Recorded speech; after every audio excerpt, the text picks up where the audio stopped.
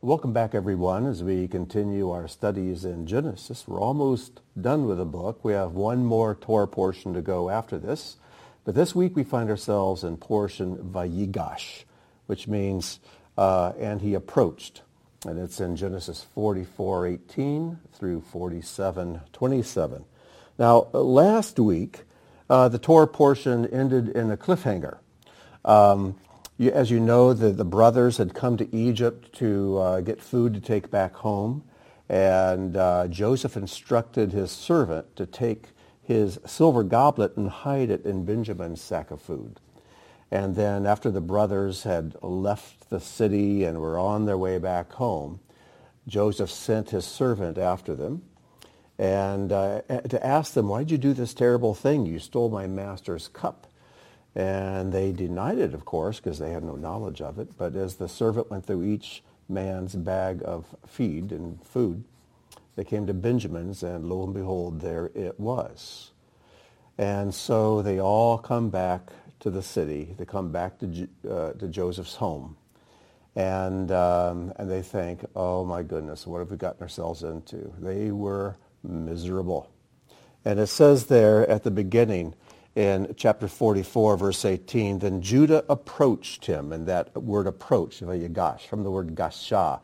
Remember that word, gasha, because we're going to encounter it a few more times through the portion. And he said, if you please, my Lord, may your servant speak a word in my Lord's ears, and let not your anger flare up at your servant, for you are like Pharaoh. When he says you're like Pharaoh, it says... it's interesting the way it's worded. It says, ki kamoka kafaro, because you are like Pharaoh, or like Pharaoh you are like, or Pharaoh is like you. The way it's worded means to talk to you is like talking to Pharaoh. To talk to Pharaoh is like talking to you. You're like one and the same, two halves of the same thing. And so Judah, this shepherd from Canaan, is now standing before basically the ruler of the world, before Joseph. But he doesn't know this is Joseph, his brother. So let not your anger flare up at your servant, for you are like Pharaoh. My Lord has asked his servant, saying, have you a father or brother? And we said to my Lord, we have an old father, and a young child of his old age. His brother is dead. He alone is left from his mother, and his father loves him. And so Judah steps forward. The question is, why did Judah step forward? Judah was the fourth born. Reuben was the oldest, then Simeon, then Levi, and then Judah was number 4. But Judah steps forward instead of his older 3 brothers. Why was this? Well, if you recall from earlier, it was Judah's idea to sell Joseph into slavery. So I think Judah felt the most guilty for everything that had transpired over the previous 22 years since they had sold Joseph into slavery, and then this moment. Judah and Judas, by the way, are the same name. So we have this amazing parallel. Judah betrays his brother Joseph and sells him for silver. Later on, Judas sells the Messiah for silver. And the guilt must have been horrible. This reminds me of last week's Torah service we had at Beth Tikkun. And we had a couple gentlemen come up and read from the Torah and share some comments. And Brian Kima shared some really insightful things with us. And he asked us a question. He said, which would you rather be? Would you rather be an innocent person serving time in prison for something you did not do? Or would you rather be guilty of a crime and yet be free, not get caught? And it's an interesting question, because Brian's point is that even though our bodies can be free, we can be imprisoned and enslaved in our minds. Our minds can be imprisoned. Or our bodies can be imprisoned and our minds can be free. And what we see with Joseph and with his brothers are examples of both of these. Joseph spent time in prison. He spent time as a slave and then time in prison as a servant there. But his mind was free. His conscience was clear. And we have indications he actually lived a joyful life. Whereas his brothers were physically free, but they were in hell. For 22 years, you can see that this was eating away at them, what they had done. How could they possibly look their father in the face? Every time they looked at their father Jacob and saw the grief and sadness in his face, they knew that they were the ones who were the cause of that. This brings up a point. Something the sages constantly drive home is that sin is its own punishment. It's not so much a case where God says, oh, you did something wrong, now I need to spank you. God has built into sin its own pain, its own punishment. And when the word tells us in Romans that the wages of sin is death, it's not saying that, oh, because you committed that sin, now I have to kill you. That's not what it's saying. What it's saying is if you're going around a curve and there's a sign that says 25 miles an hour, dangerous curve, and yet you decide to go through that curve at 100 miles an hour, your violation of the sign will be your punishment because you're going to wreck and get injured and total your car and maybe even be killed. The sin itself is its punishment.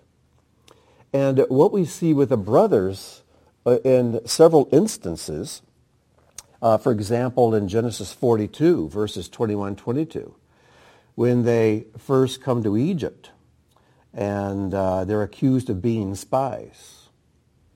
They speak to one another in Hebrew, not realizing Joseph can understand them. It says, then they said to one another, in truth we are guilty concerning our brother, in that we saw the distress of his soul when he begged us and we did not listen. That is why this distress has come upon us. They're looking at the distress they're experiencing in Egypt as punishment for something they did 22 years ago. Do you remember anything you did wrong exactly 22 years ago? I'm sure you did some things wrong, and I did too, but I can't identify exactly what that thing would be that took place 22 years ago. But these brothers, it's obvious from their conversation that what they did so long ago is with them every moment of every day. And everything, something negative happens to them, they say it's because of what we did. Now, what's interesting, God does nothing to the brothers. Joseph does nothing to the brothers. Yeah, he scared them, and he did put them in prison for 3 days, but they still got 3 meals and a place to sleep, and their animals were taken care of, and then he releases them. But he never really does anything vindictive or to intentionally cause physical pain. But everything that happened to them, they interpreted in a painful way. When he returns their money in their sacks, they feel horrible because they think somehow this is going to really come back to bite us. Everything that happens to them, they interpret in a very negative and painful way. The passage continues, that is why this distress has come upon us. And Reuben answered them, did I not tell you not to sin against the boy? But you did not listen, so now there comes a reckoning for his blood. Then later in verse 28, excuse me, he said to his brothers, my money has been put back here. It is in the mouth of my sack.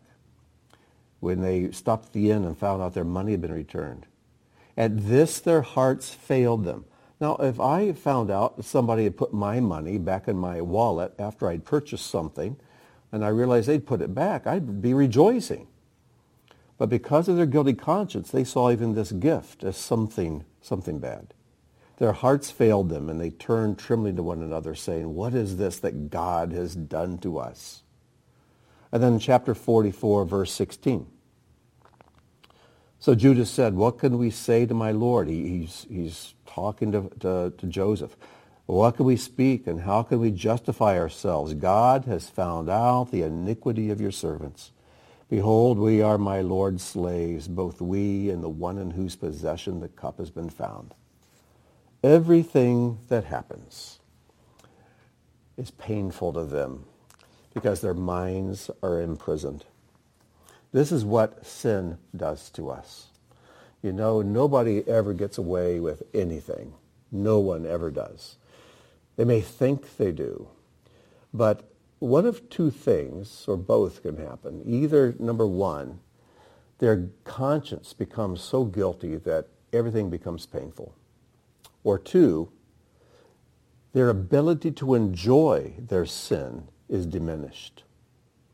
Whatever pleasure they got from their sin, that pleasure continues to diminish. Their capacity to enjoy life gets smaller and smaller and smaller, to where they become almost lifeless corpses themselves. Now, you may be wondering, what's going on with all of this? I mean, Joseph, if I was in Joseph's shoes and after 22 years I see these brothers of mine coming to Egypt bowing down to me, the first thing we do is say, hey guys, I'm Joseph. Don't worry about anything. You know, all's forgiven. Let's all be one big happy. But Joseph didn't do that. He accuses them of being spies, imprisons them for 3 days. And then he lets them go, but keeps Simeon behind. He says, now you can't come back for more food unless you bring your little brother Benjamin with you. And then when they do come back, he throws this big party for them. And then when they begin their journey back home, as I said earlier, he sends a servant to reveal the cup that has been placed in Benjamin's sack. And now he brings them back, accusing Benjamin of being a thief, saying, well, he's got to be a slave to me from now on. The rest of you can go, but Benjamin has to pay the price of his crime. Why is Joseph doing all of this? You know, it took me the longest time, and I remember when I first started teaching this, I wrestled with these issues. It's like, why? What's Joseph's plan here? And what we see is that Joseph performed 4 tests on his brothers. The first test was the test, what I call the test of repentance. In chapter 42, you can read it in verses 9 to 24. And he first of all wanted to find out, was there any regret? Did they still experience regret for what they did to Joseph 22 years ago? So he takes the brothers and accuses them of being spies and says they have to go into prison. But then he's listening to hear what they say. And I read you the words that they said. Oh, this is happening to us because of what we did to our brother Joseph. So now he realizes they really have repented. They're really sorry for what they've done. Now you'd think that would be enough. They regret their sin. They've repented of it. You'd think you want to bring relief to them right then and reveal yourself. But Joseph realized something that many of us don't. As important as repentance is, and as foundational as repentance is to reestablishing fellowship with God, repentance is not enough. Repentance is not enough. And too many times we act as if repentance is all that's necessary. It's the beginning of a process. But Joseph, being wise, Joseph being a picture of Messiah himself, realizes that repentance is not enough. There's a second test, the test of humility. And we find this in chapter 43, verses 33 and 34. When the brothers return to Egypt and they have Benjamin with them, Joseph throws a big party in his house, a big feast. And what does he do? He has the brothers all seated in their birth order, and the brothers amazed at this. How does this Joseph, this Egyptian, know our ages and seat us according to our birth order? And when the food was brought out, when it came to little Benjamin, he was given 5 times as much as the other brothers. And don't you know Joseph was watching them with a hawk eye to see if they would look over Benjamin thinking, well, why does he get more than us? You see, 22 years later, their father Jacob had given Joseph a ketonet pasim, this coat of many colors, as we translate it. And they were so jealous of him because the father loved Joseph more than the rest. So in a small way, Joseph is reenacting a similar kind of situation where he gives Benjamin more than the rest to see how they react. But apparently, they didn't look at Benjamin and were not jealous of his huge portion, 5 times as big as theirs. And so they passed that test. Now, before I go on, something you have to remember is that Jacob had 4 wives. He fell in love with Rachel, and he worked 7 years for her, but when he woke up in the morning, it was her sugliest, or Leah. and Leah had 6 sons, and then Rachel gave her handmaid to Joseph, through whom he had 2, and Leah gave her handmaid to not Joseph, but Jacob, and through whom he had 2 more. And then finally Rachel has a child, Joseph. And then later she dies in childbirth, giving birth to Benjamin. So Joseph and Benjamin are brothers of the most loved wife of Rachel, Jacob's beloved. And so these 2 are together. They're his 2 favorites. And when Jacob thought he had lost Joseph for good and thought Joseph was dead, Benjamin became the favorite. Benjamin became the one he became overly protective of. He's the one he would not allow to go to Egypt with his brothers to get food. And so Joseph realized that the way they treat Benjamin is going to tell me a lot about whether their attitudes have changed. Then there was a third test in chapter 44, in the chapter we're in now, verses 8 to 16. And this is the test of forgiveness.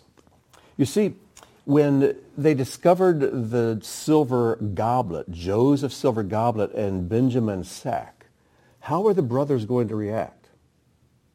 One of the ways they could have reacted is that Benjamin, he's just like his mother Rachel.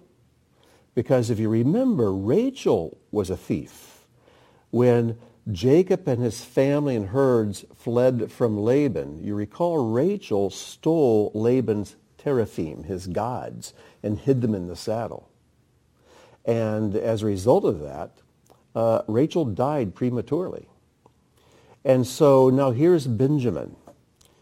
Benjamin appears to be a thief. He has stolen something from Joseph, an object that is claimed to be an occult object, the cup through which Joseph says, through which I divine. Although that was kind of a red herring. And so how did they look at Benjamin thinking, yeah, you're just like your mom. You're just like Rachel. She was a thief and you're a thief. But they didn't do that. Instead, they were grieved because if something happens to Benjamin, they can't return home with Benjamin. What's it going to do to their father's heart? How is Jacob going to respond if he loses his other son through Rachel? So they passed that test. And now here is the biggest one. Here's the biggest one in our chapter. Joseph tells the brothers, Benjamin must remain here as a slave. He's going to be a slave to me forever. And Judah, whose idea it was 22 years earlier to sell Joseph as a slave, is now in the exact same position once again. And this time, it's Benjamin who's going to be a slave in Egypt. Is Judah going to wash his hands of it and think, well, there we go. There go the 2 sons of Rachel and good riddance? Or is he going to take steps to change this? Take steps that he didn't take 22 years earlier to spare Joseph? And so we read what Judah did. And as you read through these verses, starting with verse 18, which we've already read, I want us to go on down to verse 33, where Judah says, now therefore, please let your servant, me, remain instead of the youth as a servant to my master. And let the youth go up with his brothers. For how can I go up to my father if the youth is not with me, lest I see the evil that would befall my father? Joseph wanted to see if Judah truly loved his younger brother Benjamin. Judah didn't love Joseph. But had Judah grown? Had he changed? Was he willing to sacrifice himself in place of Benjamin? Was he willing to step up and say, take me instead of him? The test of love. Repentance was a good start, but it wasn't enough. There has to go on to this place. Things must proceed to the place where there's true love. Love for the Father. Such love for the Father that I will give myself as a living sacrifice. And love for the brothers. So much I'll lay down my life for them. That was the question that Joseph needed answered. And sure enough, Judah passed the test. Now, therefore, please let your servant remain instead of the boy, instead of Benjamin, as a servant to my Lord. I'll give up my freedom for his. Let the boy go back with his brothers. There's a term for someone who repents to this degree. And you see it often in Jewish literature. The term is Baal Teshuvah. And Baal means master. Teshuvah means repentance. So a Baal Teshuvah is a master of repentance. And we all know the story that Yeshua tells. It's in Luke 15, verses 4 to 7. He says, what man of you having 100 sheep, if he has lost one of them, does not leave the 99 in open country and go after the one that is lost until he finds it? And when he has found it, he lays it on his shoulders, rejoicing. And when he comes home, he calls together his friends and his neighbors, saying to them, rejoice with me, for I have found my sheep that was lost. Now get this. Yeshua goes on and says, just so I tell you, there will be more joy in heaven over one sinner who repents than over 99 righteous persons who need no repentance. That's counterintuitive. I would rejoice more over the 99 who did what was right rather than the one numbskull who strayed away. And I had to leave and go chase after and carry back on my shoulders. But Yeshua says that's not the way it is. There's more rejoicing in heaven over the one Baal Teshuvah than over the 99 that didn't go astray. And the rabbis say the reason for this is that the ones who have never gone into the depths of sin don't know what it's like. They don't know the chains of addiction that can entrap a person. And someone who has gone into sin and experienced that and overcomes all of that to come back to righteousness, that is something to be admired. Not that they went into sin, but they exerted the enormous amount of strength and resolve to leave it, to leave the addictions, to leave the chains of sin, and make their way back. And this is reflected also in the Talmud. It is reflected in the Talmud.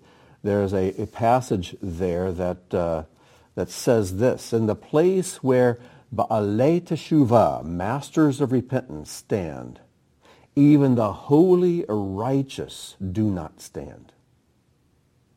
In other words, the one who has sinned and gone astray and repented and come back, says where that person stands, even the holy righteous cannot stand. As it is stated, peace, peace upon him who is far and him who is near. It's Isaiah 57:19. And then the Talmud explains, peace and greetings extended first to him who is far, the penitent, and only thereafter is peace extended to him who is near, the holy righteous. Interesting principle. But Maimonides, who lived in the 12th century, he writes about teshuvah. He says, what is perfect teshuvah, perfect repentance? This occurs when an opportunity presents itself for repeating the offense once committed, and the offender is able to commit the offense but refrains from doing so because of the teshuvah, not out of fear or failure of vigor. And that describes Judah. He was in the exact same position where he could have committed the exact same sin as before. But he's repented. And this time his behavior is exactly opposite of what it was before. Judah has changed. Judah has truly repented. And Judah's love for his father has grown to the point where he could never do to his father Jacob's heart what he had done to it 22 years earlier. And of course, when this happens, Joseph cannot contain himself any longer. He has to reveal himself. Before we get to that, I want to show you something I find fascinating. I call it the secret of Judah's name.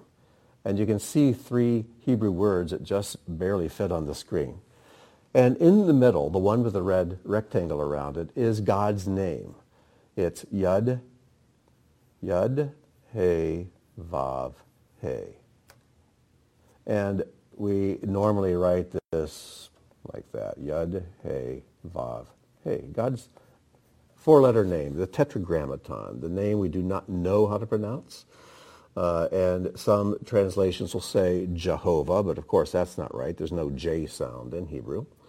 So generally what we say is Adonai, which means the Lord. And when we say Adonai, it's all in caps. That's referring to God's 4-letter holy name.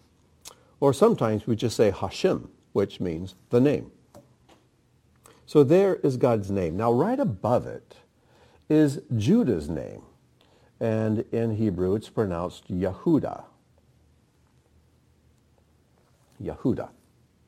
You see any similarities between God's name and Judah's name? You'll notice there's a Yud, and there's a He, and there's a Vav, and then the last letter of Judah's name is also a He. In other words, Judah's name contains God's name. It's the only one of the 12 brothers whose name contains the name of God. But we have this one additional letter. We have the letter Dalet. Now what's interesting about this letter Dalet is that its name means door. Dalet is door. And supposedly this letter is shaped like a door flap. So you see the ceiling and the door flap dropping down. So Judah's name is God's name with a door inside of it. Now, who is the one who said, I am the door? That would be Yeshua. And which tribe did Yeshua come through? He was the tribe of Judah, a descendant of this man who stands before Joseph and saying, take me instead of him. Is that what Yeshua did? And, of course, Yeshua had no need for repentance as Judah did. But it's amazing to see how Judah grew into something that resembles Messiah. So the door to God comes to us through the tribe of Judah, Yehudah. Now, who was the first great king of Israel who was a descendant of Judah? Because the kings come through Judah. Saul was the first king who came through Benjamin, but all the rest of the kings then came from Judah. And who's that first great king? That great king, of course, is David. And here's David's name. And here's something I want you to notice that I find fascinating. I'm going to change my pen here for a second to a large white nib. If we take God's name and we take the 3 yuds here and remove them, look what we have. We have David's name. And when Saul, who was from the tribe of Benjamin, when he was rejected from being king, Samuel said, but now your kingdom shall not continue. Adonai, Yud-He, Vav-He, has sought out a man after his own heart. Who is that man? David. And do you see how David is a man? Sorry about that. Is a man after God's own heart. I mean, literally. Because the name David is included in the name Yud-Heh-Vav-Heh. So David is found inside God's name. Oh, I better change that back. David is found inside God's name. And God's name is found inside Judah's name. Fascinating. So at least I find it fascinating. But these are some of the wonders that are revealed through the Hebrew that are not revealed in any other translation. So let's continue with chapter 45.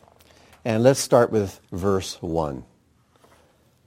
In the email I sent out, I shared that this Torah portion of the Yigash is like, of all the Torah portions, is my favorite.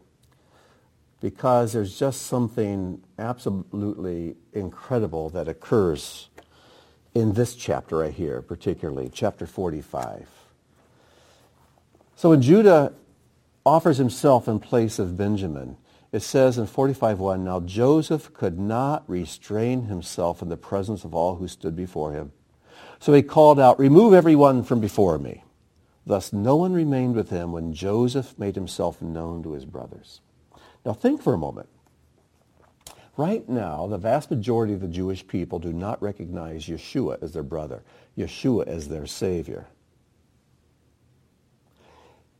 But in the coming 7 years of tribulation, Yeshua is going to reveal his identity to his Jewish brothers and sisters. And here, in chapter 45, we find ourselves in a 7-year period of tribulation, a 7-year famine. And it's during this 7 years of famine that Joseph's brothers come to him. They don't recognize him. He recognizes them, though. To them, he's a Gentile.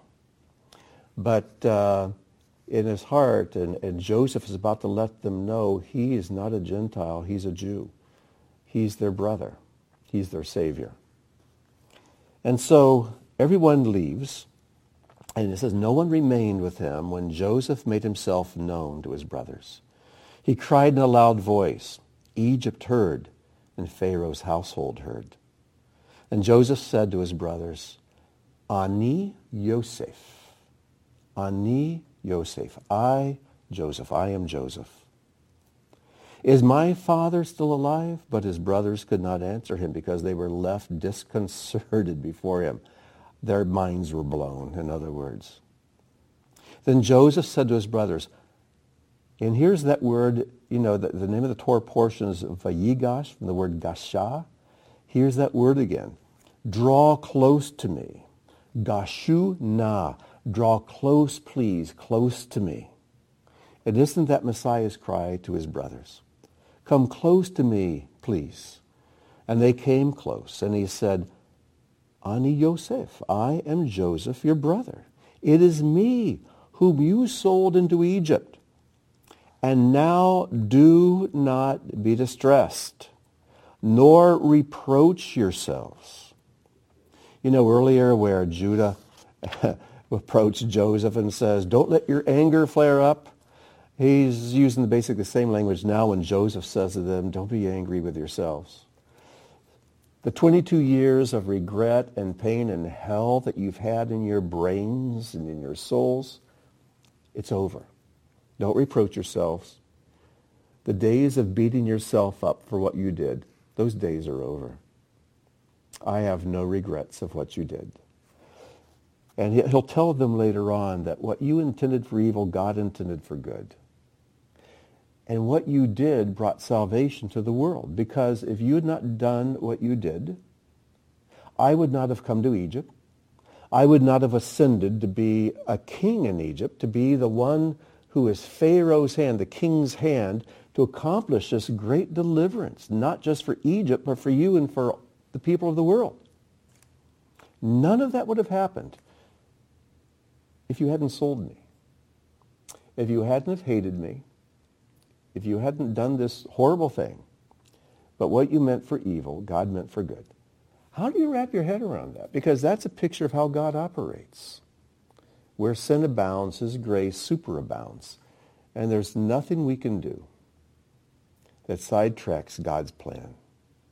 But he even takes our petty rebellions and sins and shortcomings and weaves them into his plan and purpose. What a God we have. So, do not reproach yourselves for having sold me here, for it was to be a provider. It's a lamichia, which is very close to the word for resurrection, a life giver, a life returner. For it was to be a provider that God sent me ahead of you.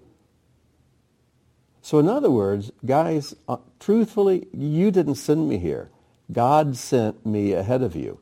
He used your rebellion and sin to do it, but, he uses everything. But it was still God's purpose. For this has been 2 of the hunger years in the midst of the land, and there are yet 5 years of which there shall be neither plowing nor harvest. People wonder, when does the tribulation begin? And how do we recognize it? Well, there are different hints and so on, and as you know, I tend to avoid end-time prophecy things because the man's track record for getting them right is pretty horrible. But I think one of the things we can know for sure, when we see the Jewish people as a people turn to Yeshua and recognize him openly as their Messiah, we'll know that we're in the 2nd year of the tribulation. But that's just me.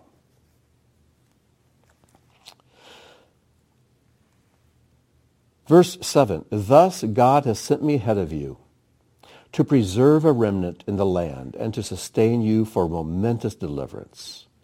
And now it was not you who sent me here, but God. He has made me father to Pharaoh, master of his entire household, and ruler throughout the entire land of Egypt. Hurry, go up to my father and say to him, so said your son Joseph. In other words, I want you to approach the Father in my name. Go to my Father and say, this is what your son said. And isn't that how we approach our Father in prayer in the name of Yeshua? So when you think about what does it mean to pray in Jesus' name, go back to this passage because this helps us understand it. Go to my Father and say to him, so said your son Joseph, God has made me master of all Egypt. Come down to me, do not delay. You'll reside in the land of Goshen. Now that land, the name Goshen, does that sound familiar? It also comes from that word gasha, to draw close. And when we look at what Goshen means, it means God wants to settle us in a place that's close to him. He wants us to find our new home in a place that's close, that's near. And you will be near to me, you, your sons, your grandchildren, it goes on. You may think I'm making a really big deal out of this revelation of Joseph's identity to his brothers. But I'm not the only one. I always, as I read through Jewish literature, I always mark places where they refer to this because I always find it enlightening and memorable. So I'm going to share 4 examples of that with you. This first one is from the Vilna Gaon, who lived from 1720 to 1797. Gaon means genius, and he probably, second only to Solomon, was probably the most brilliant man who ever lived. Incredible man. I could tell you stories, but we don't have time. And this is what the Vilna Gaon writes about this passage. It says, Joseph recognized his brothers, but they did not recognize him. This is one of the traits of Joseph, not only in his own generation, but in every generation, i.e. that Mashiach ben Yosef, Messiah, son of Joseph, recognizes his brothers, but they do not recognize him.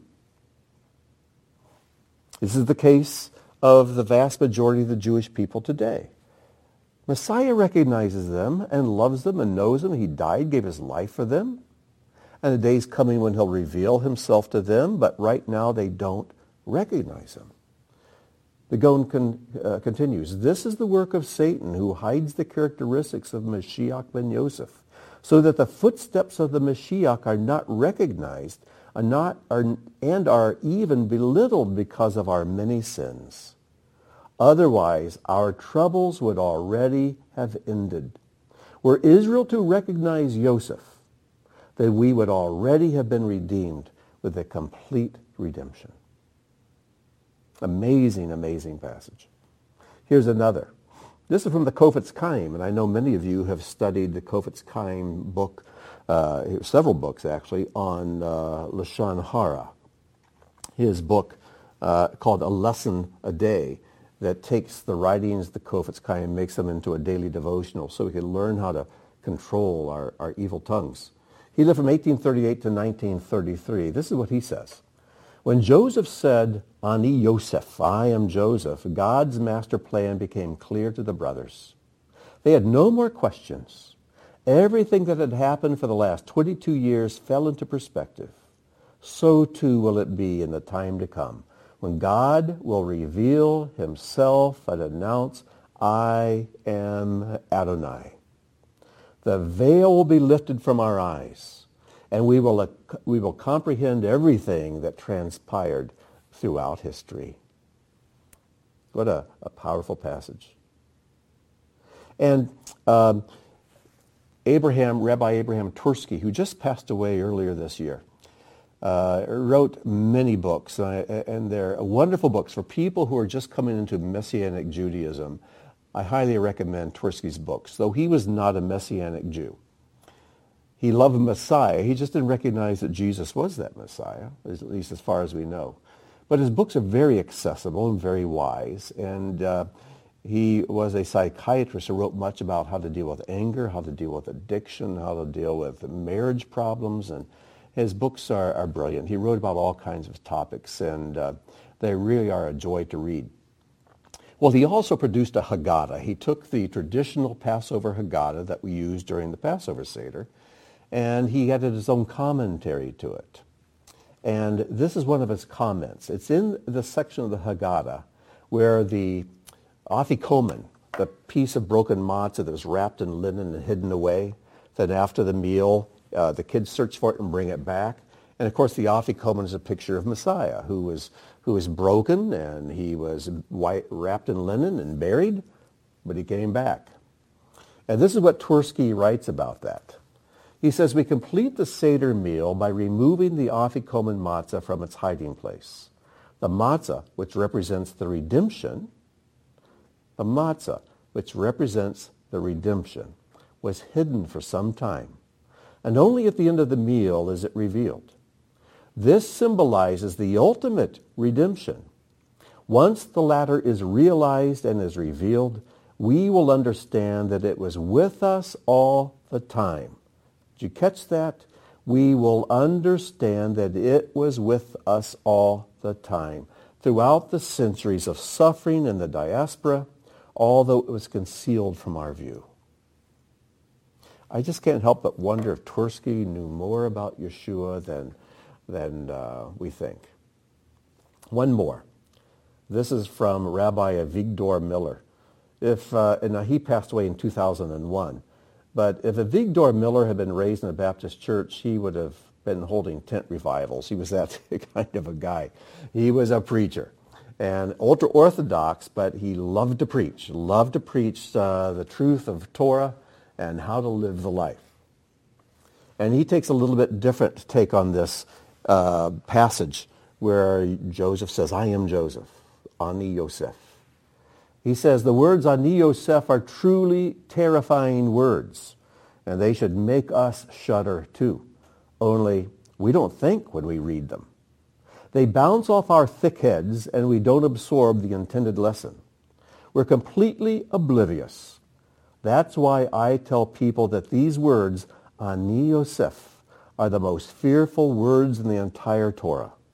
It's a verse that should fill every thinking man with apprehension, because on the great day of judgment, we too will discover that we have been living in error. I'm not saying it's all error, but everyone is deceiving themselves to a very, very great extent. And on the day of judgment, the truth will be revealed before our horrified eyes, and we will not have a tongue to answer. Those are some sobering words, aren't they? And you know, as Messianic believers, we rejoice because we do recognize who Joseph is and who Mashiach ben Joseph, who Yeshua is. And we are so happy and we're filled with joy at that. And yet, there's still plenty of blindness to go around, even for us who claim to see.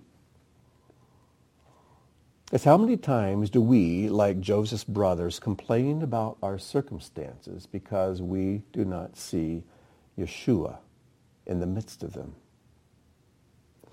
And we put ourselves in our own mental hell with anxiety and with worry, and then we complain and we accuse, and we can even come close to accusing God for our misery instead of thanking him for his presence in the pain. And someday we will stand before God.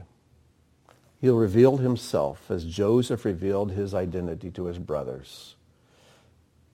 And God will reveal every incident in our lives that we interpret as being painful, as distressing.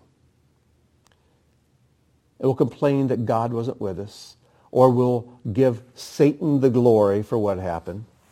And it will replay the words that we said, words of complaint and worry and accusation.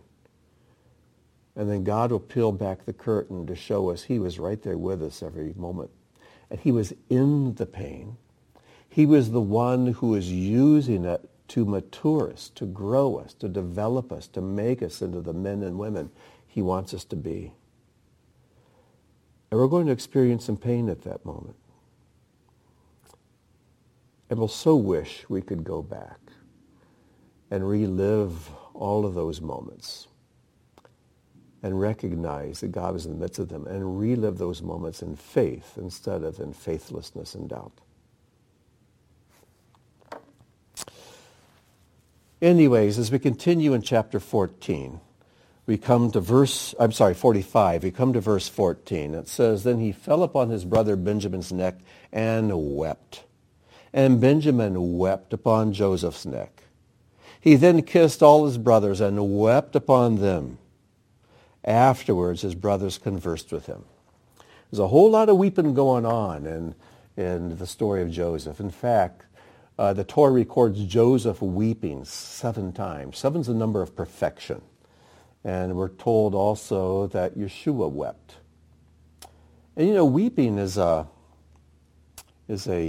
fascinating thing. And in the Thursday update, I asked you to think about it. Why did God create us human beings so that water can come out of our eyes? Why is that? It's kind of an odd thing, yet it's something ordained by God. And there's a day coming when that ends, when he will wipe tears away from every eye, and weeping will be over. That'll be a past thing. Weeping is something that happens now, but someday it'll be obsolete. It will no longer occur. So what is the deal with weeping?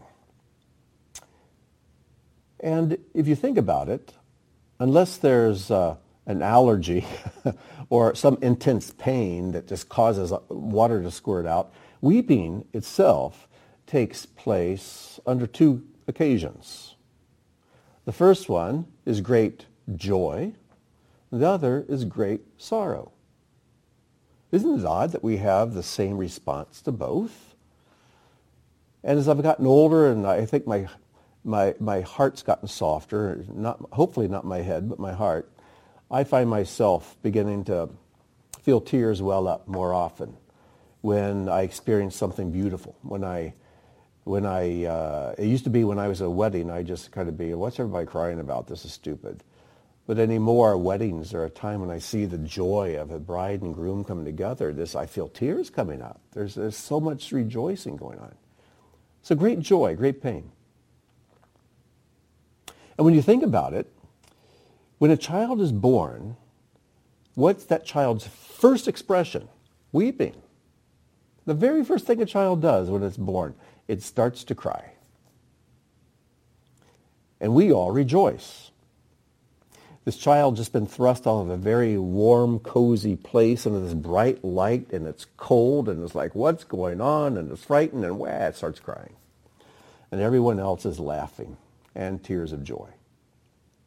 when that child grows older, or when that child's 100 years old, it would be filled with joy at its own death, and everyone around would be filled with weeping.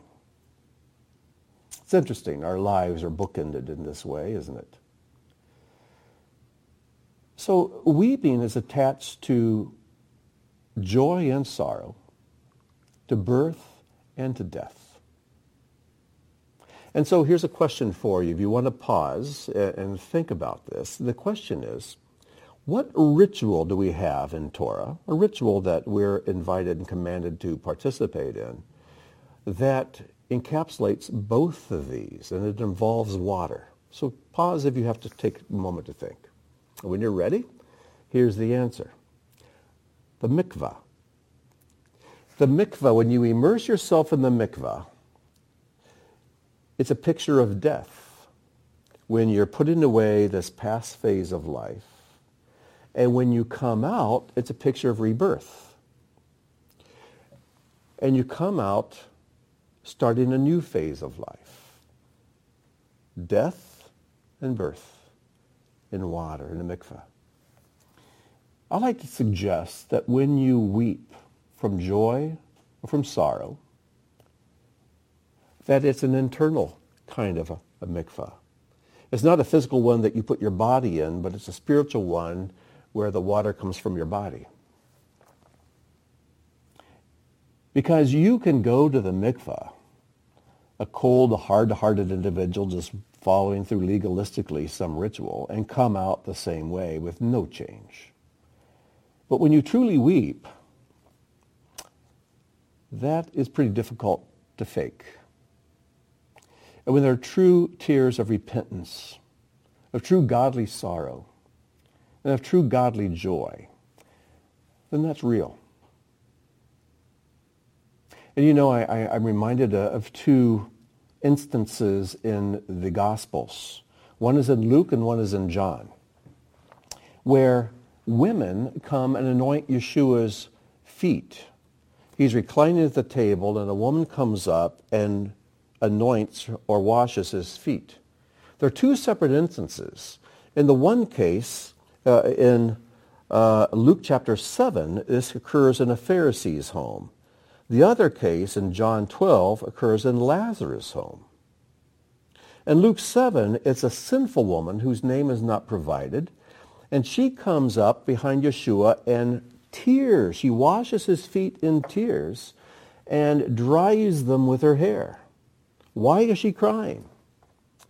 Well, Yeshua says she's been forgiven much. She's a sinful woman who's been forgiven. So these are tears of incredible joy. But in John 12, it's Lazarus' sister, Mary, who comes up behind Yeshua. But it's not tears, it's anointing oil. It's a spikenard. It's very, very expensive ointment. And she breaks the box and anoints his feet with this ointment and dries his feet with her hair, like the previous woman did. And in both stories, there's a complaint. When the sinful woman washes Yeshua's feet with her tears, the Pharisees say, oh, doesn't he know she's sinful? He shouldn't let her touch them. And when Mary anoints Yeshua's feet with this oil, Judas complains, says, oh, we could have sold that, made a lot of money, and given it to the poor. Look, it's being wasted. But what did Yeshua say about the oil? She's anointed me ahead of time for burial. With the one woman, we see tears of joy because she's entering into a new life. With the other, we see a kind of anointing preparing for death. I just find the two instances interesting. They form a menorah pattern, so you need to line them up. There's much to be gained from those. But we do know that a new day is coming when God will wipe away all tears from every eye. And the days of weeping will be over. But with all this discussion about weeping, and you can continue, there's much to be said, and I'm still thinking about this. I know that I'm missing a lot more than what I'm sharing, but hopefully it'll get you thinking. But something we need to realize, and that is there are crocodile tears. There are people who weep, and the weeping is entirely fake and false. And I've met people, and I myself have also been deceived by the tears of others. Rabbi Yitzhak Ginsburg, who is a living rabbi, lives in Israel, brilliant man, and very insightful and wise. He writes about this portion, and he talks about weeping. And he talks about the different kinds of weeping. But he also gives a warning. He says there's a fine line between self-pity and real compassion. Tears of self-pity are passive and inert. They only serve to inflate the individual's ego with self-centered thoughts about how deprived and unfortunate he is. This egotistic tendency may become so powerful that it even causes the individual to turn against others by blaming them for his misfortune. Ultimately, self-pity can deteriorate into turning against the Almighty himself. Don't be deceived by the tears of the sociopath, by the tears of self-pity. They can look like repentance, but they aren't. They're completely self-centered. They're not centered on others at all. Well, my clock tells me our time is about gone, but we need to look at Benjamin a little bit. We mentioned that Benjamin is Joseph's only brother through Rachel. But Benjamin's very unique. Among the 12 brothers, Benjamin's incredibly unique.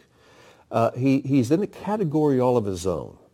And the question is, what does Benjamin represent? What is he a picture of to us? And I believe that Benjamin is a picture, a type of the Messianic believer, the Jew who believes in Yeshua as his Messiah and Savior now. Because this is very unique among the Jewish people. Someday the law will come to awareness of who Yeshua is, but those who know him now, those among the Jewish people, Benjamin's a picture of them. Now, I've listed a few things here that show how Benjamin's unique, but there are more. But I wanted to keep the list fairly condensed. But he is the only son born in Israel. All the other brothers were all born outside of Israel. But if you recall, when Jacob went back to his homeland with his wives and 11 sons and his daughters and cattle and everything, when they got as far as to the edge of Bethlehem, Rachel went into labor, and Rachel gave birth, and then she died there. And I've been to Rachel's tomb, which is just on the outskirts of Bethlehem. Rachel wanted to call him Benoni, son of my sorrow. And isn't that how Jews look at other Jews who have decided to follow Yeshua? Son of my sorrow. They reject them. They are no longer Jews. They're no longer our brothers and our children. But Jacob says no. His name is going to be Benjamin, son of the right hand. In other words, the son is especially close to me. And Jews who know Yeshua as their Savior are especially close to the Father.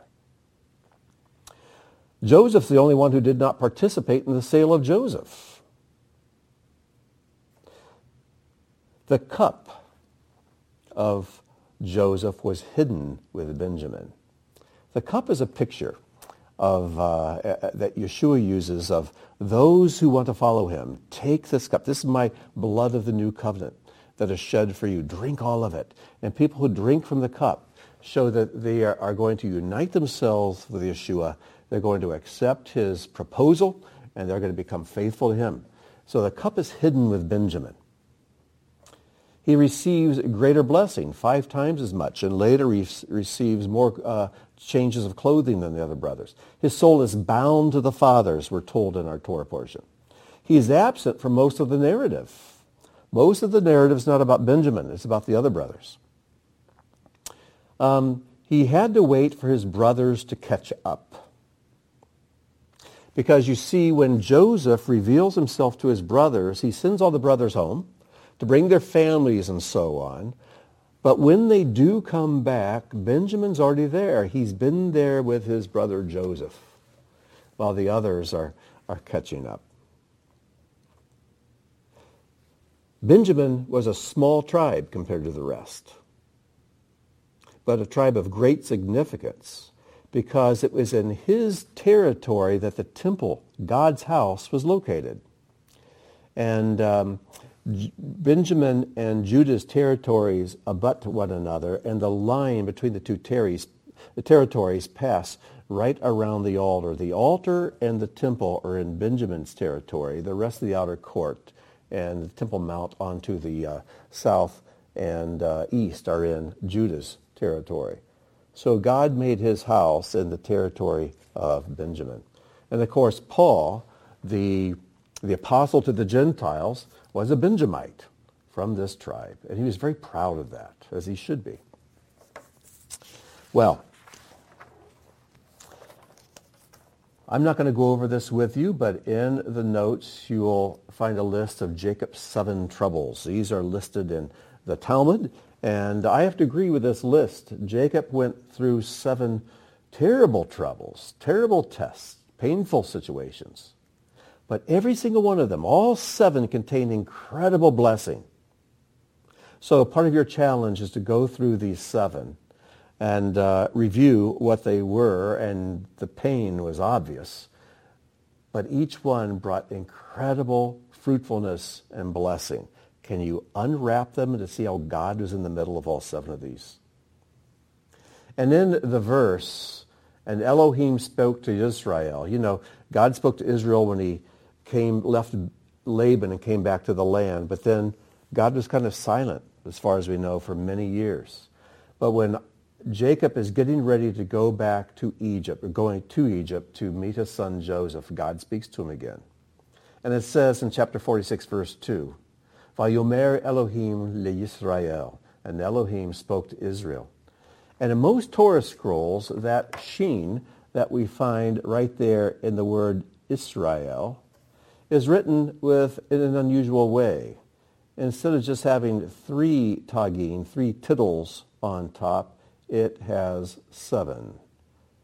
It's the only sheen, the only time this letter is written in the Torah with 7 decorations on top.